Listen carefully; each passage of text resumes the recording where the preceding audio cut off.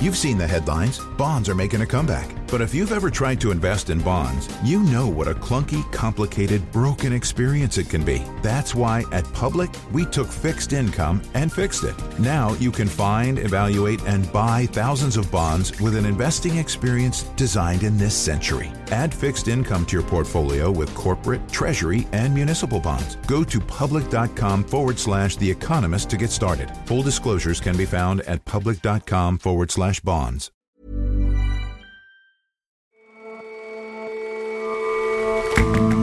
Hello, and welcome to The Intelligence on Economist Radio. I'm your host, Edward McBride, standing in for Jason Palmer. Every weekday, we provide a fresh perspective on the events shaping your world. China's leaders have been trying to force their subjects to speak a standard form of Mandarin for centuries. But almost a third of the population can't. The authorities tend to see that as a problem, but many businesses spy a commercial opportunity. Uber may seem like a wonderful convenience to some and an emblem of exploitation to others. But one thing's for sure, it's driving people to drink. An academic study finds that when Uber starts operating in a new city, people's alcohol consumption increases.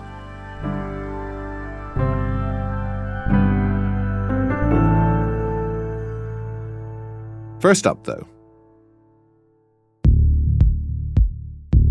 Yesterday, the United Nations released its annual report on progress towards globally agreed climate goals. The outlook is bleak and getting bleaker. The Emissions Gap Report compares where greenhouse gas emissions are headed versus where they need to be. As of today, concentrations of the gases in the atmosphere are at record highs. Not only have they failed to decline, they aren't even slowing down. The news comes in the wake of a year of devastating hurricanes, wildfires, and heat waves. Do not let our planet die! Climate change is not a lie! Do not let our... Millions of protesters around the world have called attention to the climate crisis. But as this report shows, its catastrophic effects are closer than ever before. Overall, if you look at emissions, including agriculture, including things like deforestation, emissions are rising by 1.5% per year. And there we saw 55.3 billion tons of greenhouse gases chucked into the atmosphere last year in 2018. Catherine Brahic is our environment editor. Put into context of the Paris Agreement on climate change, we are a long, long way off where we need to be. A report of the UN Intergovernmental Panel on Climate Change published last year looking at what we need to do in order to hit the ultimate ambitious goal of limiting global warming to no more than 1.5 degrees above where they were during pre-industrial times, suggested that we need to hit net zero emissions by 2050. So by the middle of this century, which is coming on very quickly, we need to have eliminated all of those emissions, not have emissions rising every year, year on year. So once again, the Emissions Gap Report gives a sobering state of our efforts to try and combat climate change. It all sounds very grim. Why are emissions rising so fast, even though most of the big economies in the world signed up to the Paris Agreement in 2015 to cut emissions? Countries have committed to the goals of the Paris Agreement, but those goals are incredibly ambitious, they're long-term, and in the meantime, the industries that are driving emissions continue to rise. So we know that the group of 20th wealthiest countries are responsible for more than 3/4 of all emissions. Within that group, the EU, the UK, Italy, and France have committed to long-term goals of cutting their emissions to net zero. But in the long run, what you need is a complete buy-in across the planet. We haven't had commitments from a number of major emitters to cut their emissions in a significant way by mid-century, ideally cut their emissions completely by mid-century. And that list includes countries like Australia, Brazil, Canada, Japan, and of course the United States, where there's the added complication of President Trump having decided that it would withdraw from the Paris Agreement at the earliest date possible, which is next year. In the long run, though, this is an incredibly difficult task. The progress that we've seen over the last year of a number of countries signing up to net zero targets for the mid-century is really encouraging, but we needed that 10, 15 years ago, not now. And in fact, the numbers, we can go into this, but the numbers of the emissions gap report really emphasize just how much that delay is costing us. Tell me more about those numbers, Katrine. What's the effect of these years of delay on the work we still have to do? The Paris Agreement says that ideally we want to limit global warming to between 1.5 and 2 degrees of warming above pre-industrial levels. If we are going to hit that most ambitious target, emissions need to fall by 7.6% per year, every year, between now and 2030. Instead, they are rising by 1.5% per year. The 2 degrees target is a little bit more achievable. If we're going to hit that, then emissions need to come down by 2.7% per year, every year between now and 2030. And again, instead, they are rising. So with every year of inaction, with every year that passes and governments don't set more stringent targets for themselves, hitting the targets becomes harder and harder. That curve of how much you need to bring emissions down every year just gets steeper the longer you leave it. So given the lack of progress that you describe, it seems likely that neither of those targets are going to be hit. What happens if we carry on the current trajectory? Current estimates are that if governments do no more than what they have promised so far, but they do actually do what they've promised so far, which is important, then temperatures are set to rise by roughly 3.2 degrees by the end of the century. The consequences of that are enormous. The 1.5 degree target has been agreed because beyond 1.5, small island states disappear beneath the waves as a result of sea level rise. So at 3.2 degrees, you're well beyond that, and you have significant consequences, not just for those small island states, but for low-lying nations like Bangladesh, but also entire swaths of the US coastline, entire regions in Asia, which are suddenly subject to a huge amount of sea level rise. And as a result of that, storm surges with devastating consequences. You're going to have a huge problem of migration, people moving out of regions that are effectively uninhabitable. Coral reefs disappear, extreme weather events are far more severe, the economic consequences are much more severe. But so even as we're confronted with the grim headlines like the ones you're describing, we also often see encouraging sounding headlines about the growth of renewables, about how clean energy is making great strides. How come none of that is having an offsetting effect? I don't think we should be dismissive. The growth in the renewable energy sector is remarkable and to some extent was unexpected. But the fact is that renewable energy still only accounts for something like 10% of global electricity production worldwide. So it's great, but it's just not enough. And until we turn around not just where we get our energy from, but also things like how our food is produced and the emissions from deforestation, until the whole package starts turning around, then we're not going to see the numbers that we need to see. So, Katrine, can you give us any hope at all? Are there any encouraging stories of parts of the world or industries that have managed to move much faster than expected that could be a model for the kind of change we urgently need?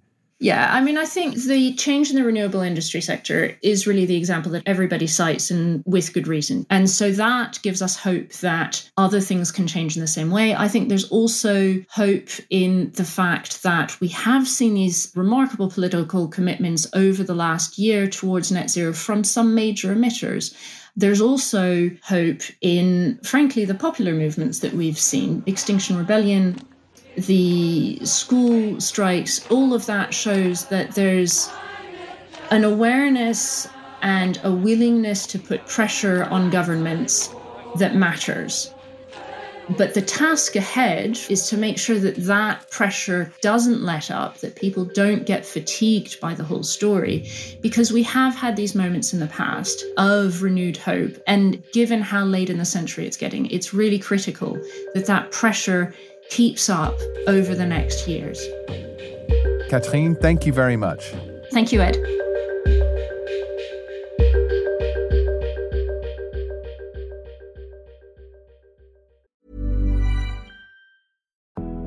As our world becomes increasingly interconnected, so do the risks we face. But with the right context, we can uncover deeper meaning. Moody's decodes risk so that you can act with confidence. Visit Moody's.com to see how your organization can decode risk and unlock opportunity.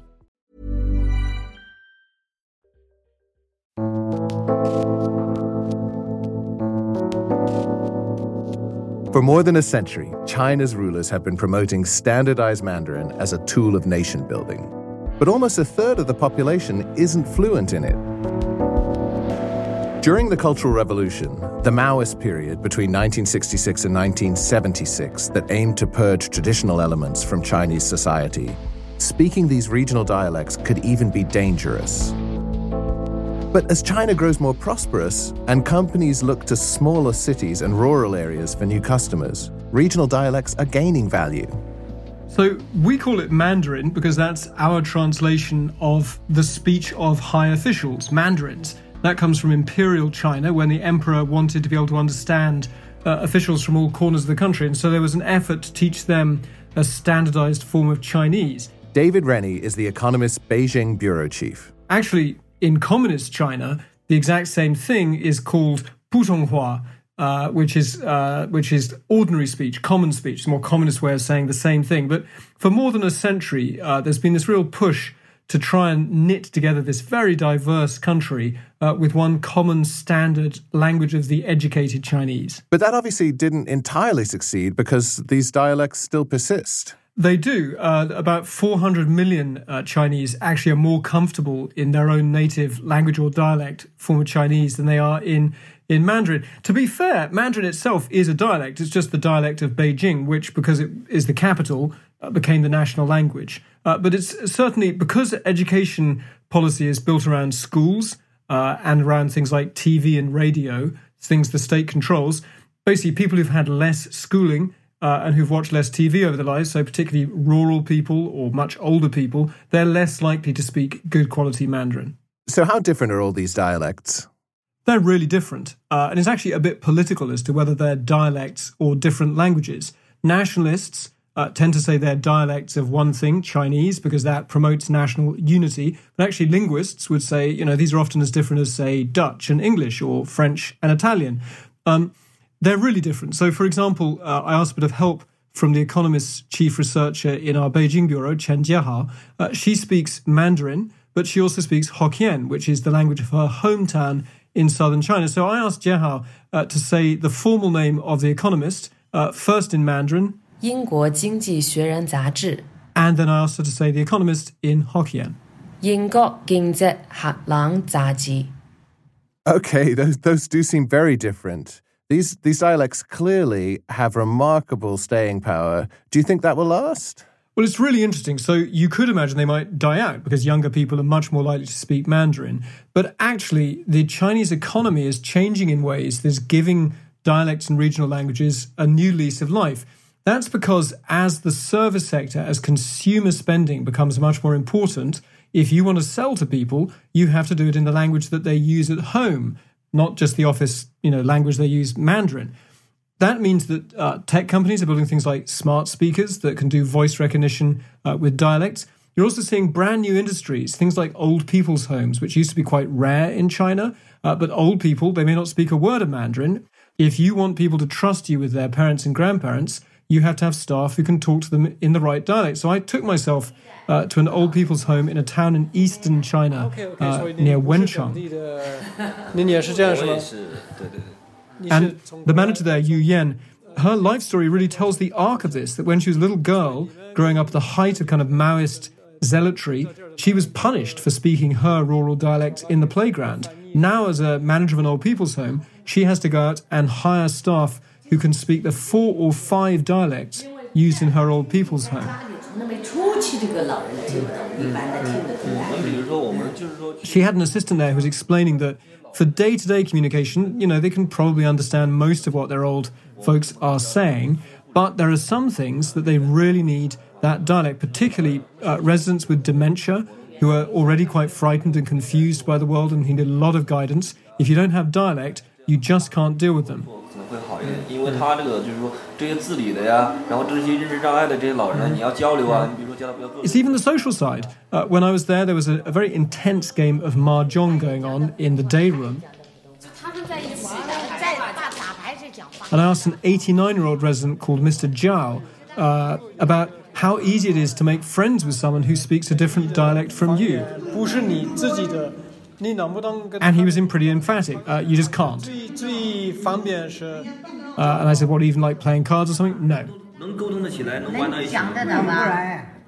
So how is the Communist Party dealing with this? These dialects that it wanted to eradicate altogether, but that not only have survived, but seem to be on the rise? Well, the Communist Party is always a combination of bossy, brutal, and surprisingly pragmatic.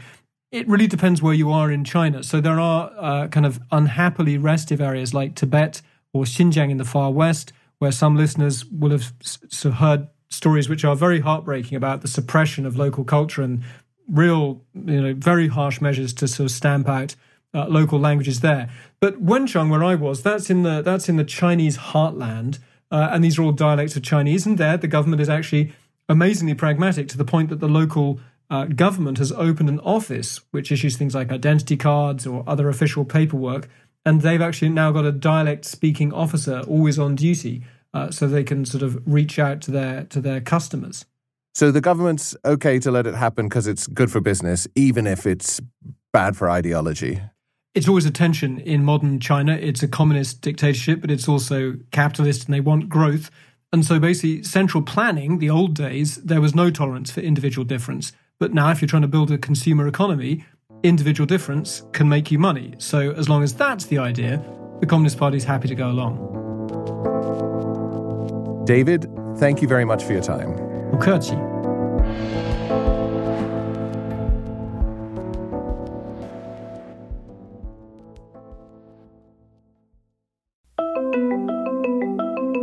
Uber has hit a few potholes recently. Since it went public in May, its share price has fallen by a third.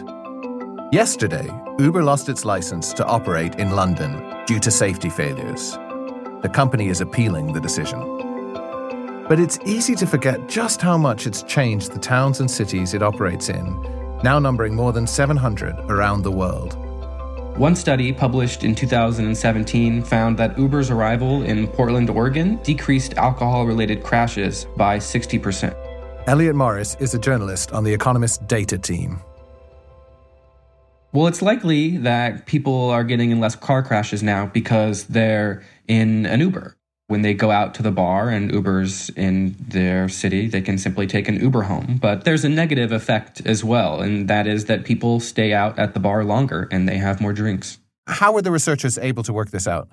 The researchers who come from the University of Louisville and Georgia State University matched data on Uber's availability with health surveys from the U.S. Centers for Disease Control, in which they ask people, basically, how much do you drink? And they found that when Uber entered a market, that average alcohol consumption, daily drinks, rose by 3%.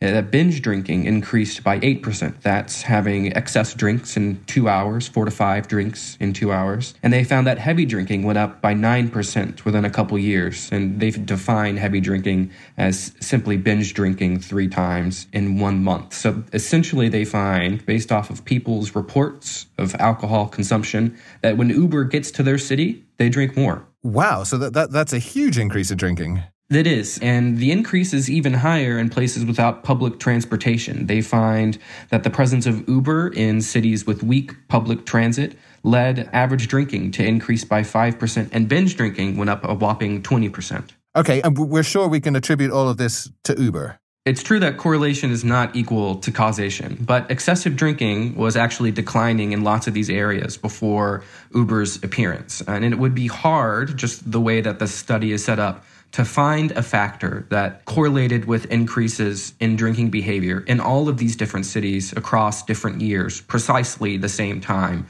that Uber showed up. Overall, does this mean that Uber is a benefit to public health or harms public health? Well, that's a hard balance to strike. On the one hand, people are getting in less drunk driving accidents nowadays. But on the other, people are drinking more alcohol, which is bad for their health. But there's a third thing as well, which most people likely don't consider. This new study finds that in bars and restaurants in cities where Uber expanded, employment increased by 2% relative to what it was before Uber. So the effects have clearly been good for at least one group, and that's bartenders.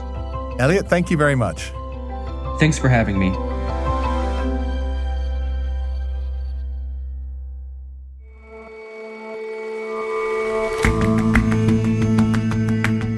That's all from us on The Intelligence. But we'd like to know more about you and what you think of the show. Do us a favor and head over to economist.com/podsurvey. See you back here again tomorrow.